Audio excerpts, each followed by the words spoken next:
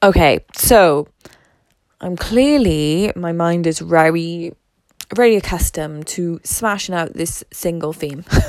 So, why you should be single. I was in, like, a play the other week watching Matilda, living my best life. I won't lie to you, homegirl had some ice cream, big box of crisps, a Galaxy bar, packet of sugared sweets, and a can of Recordly and Lime. When I go big, I go big. And I was sat next to this older couple. And were they in love? Who knows? Or maybe that's just old people. I don't know.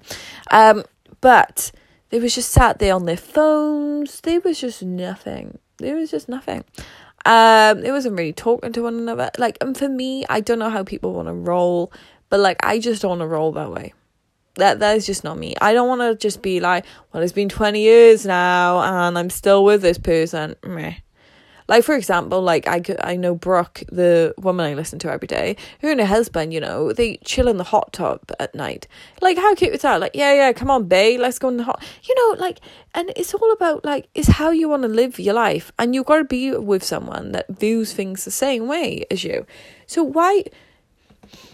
Like, you know, don't get me wrong, they went to the play because the kids bought them the tickets and it's really nice, but, like, why? Like, for me, I do get happy over the little things in life, and you need to be around someone that matches yourself. I just don't want to be there.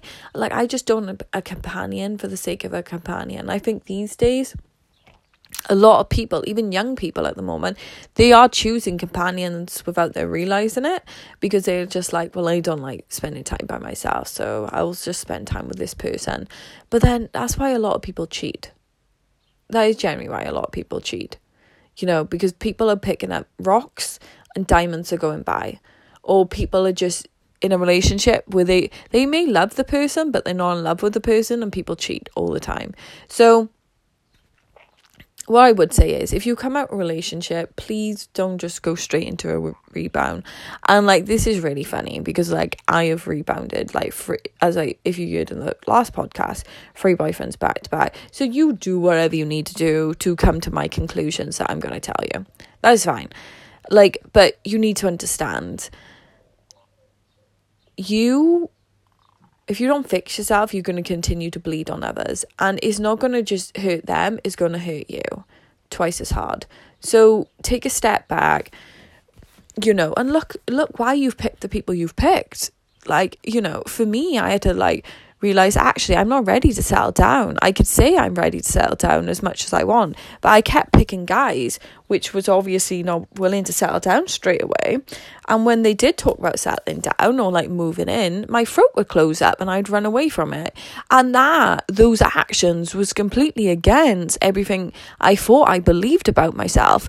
And don't get me wrong, sometimes you can't see this, so please like talk to someone close to you, someone that you trust, and ask them their true opinion about you. Because if you don't face what's really going on, then you're never going to get better. So I hope it helps. And I hope no matter what you do, that you're just happy and you're not settling. And if you're not happy by yourself in your own time, then obviously you need to work on it, because that person ain't always going to be there. And you don't want to, like, it's up to you how you want to live your life, but it comes to a point where at the end of the day, you'll have moments where it's just you. So be happy in those moments.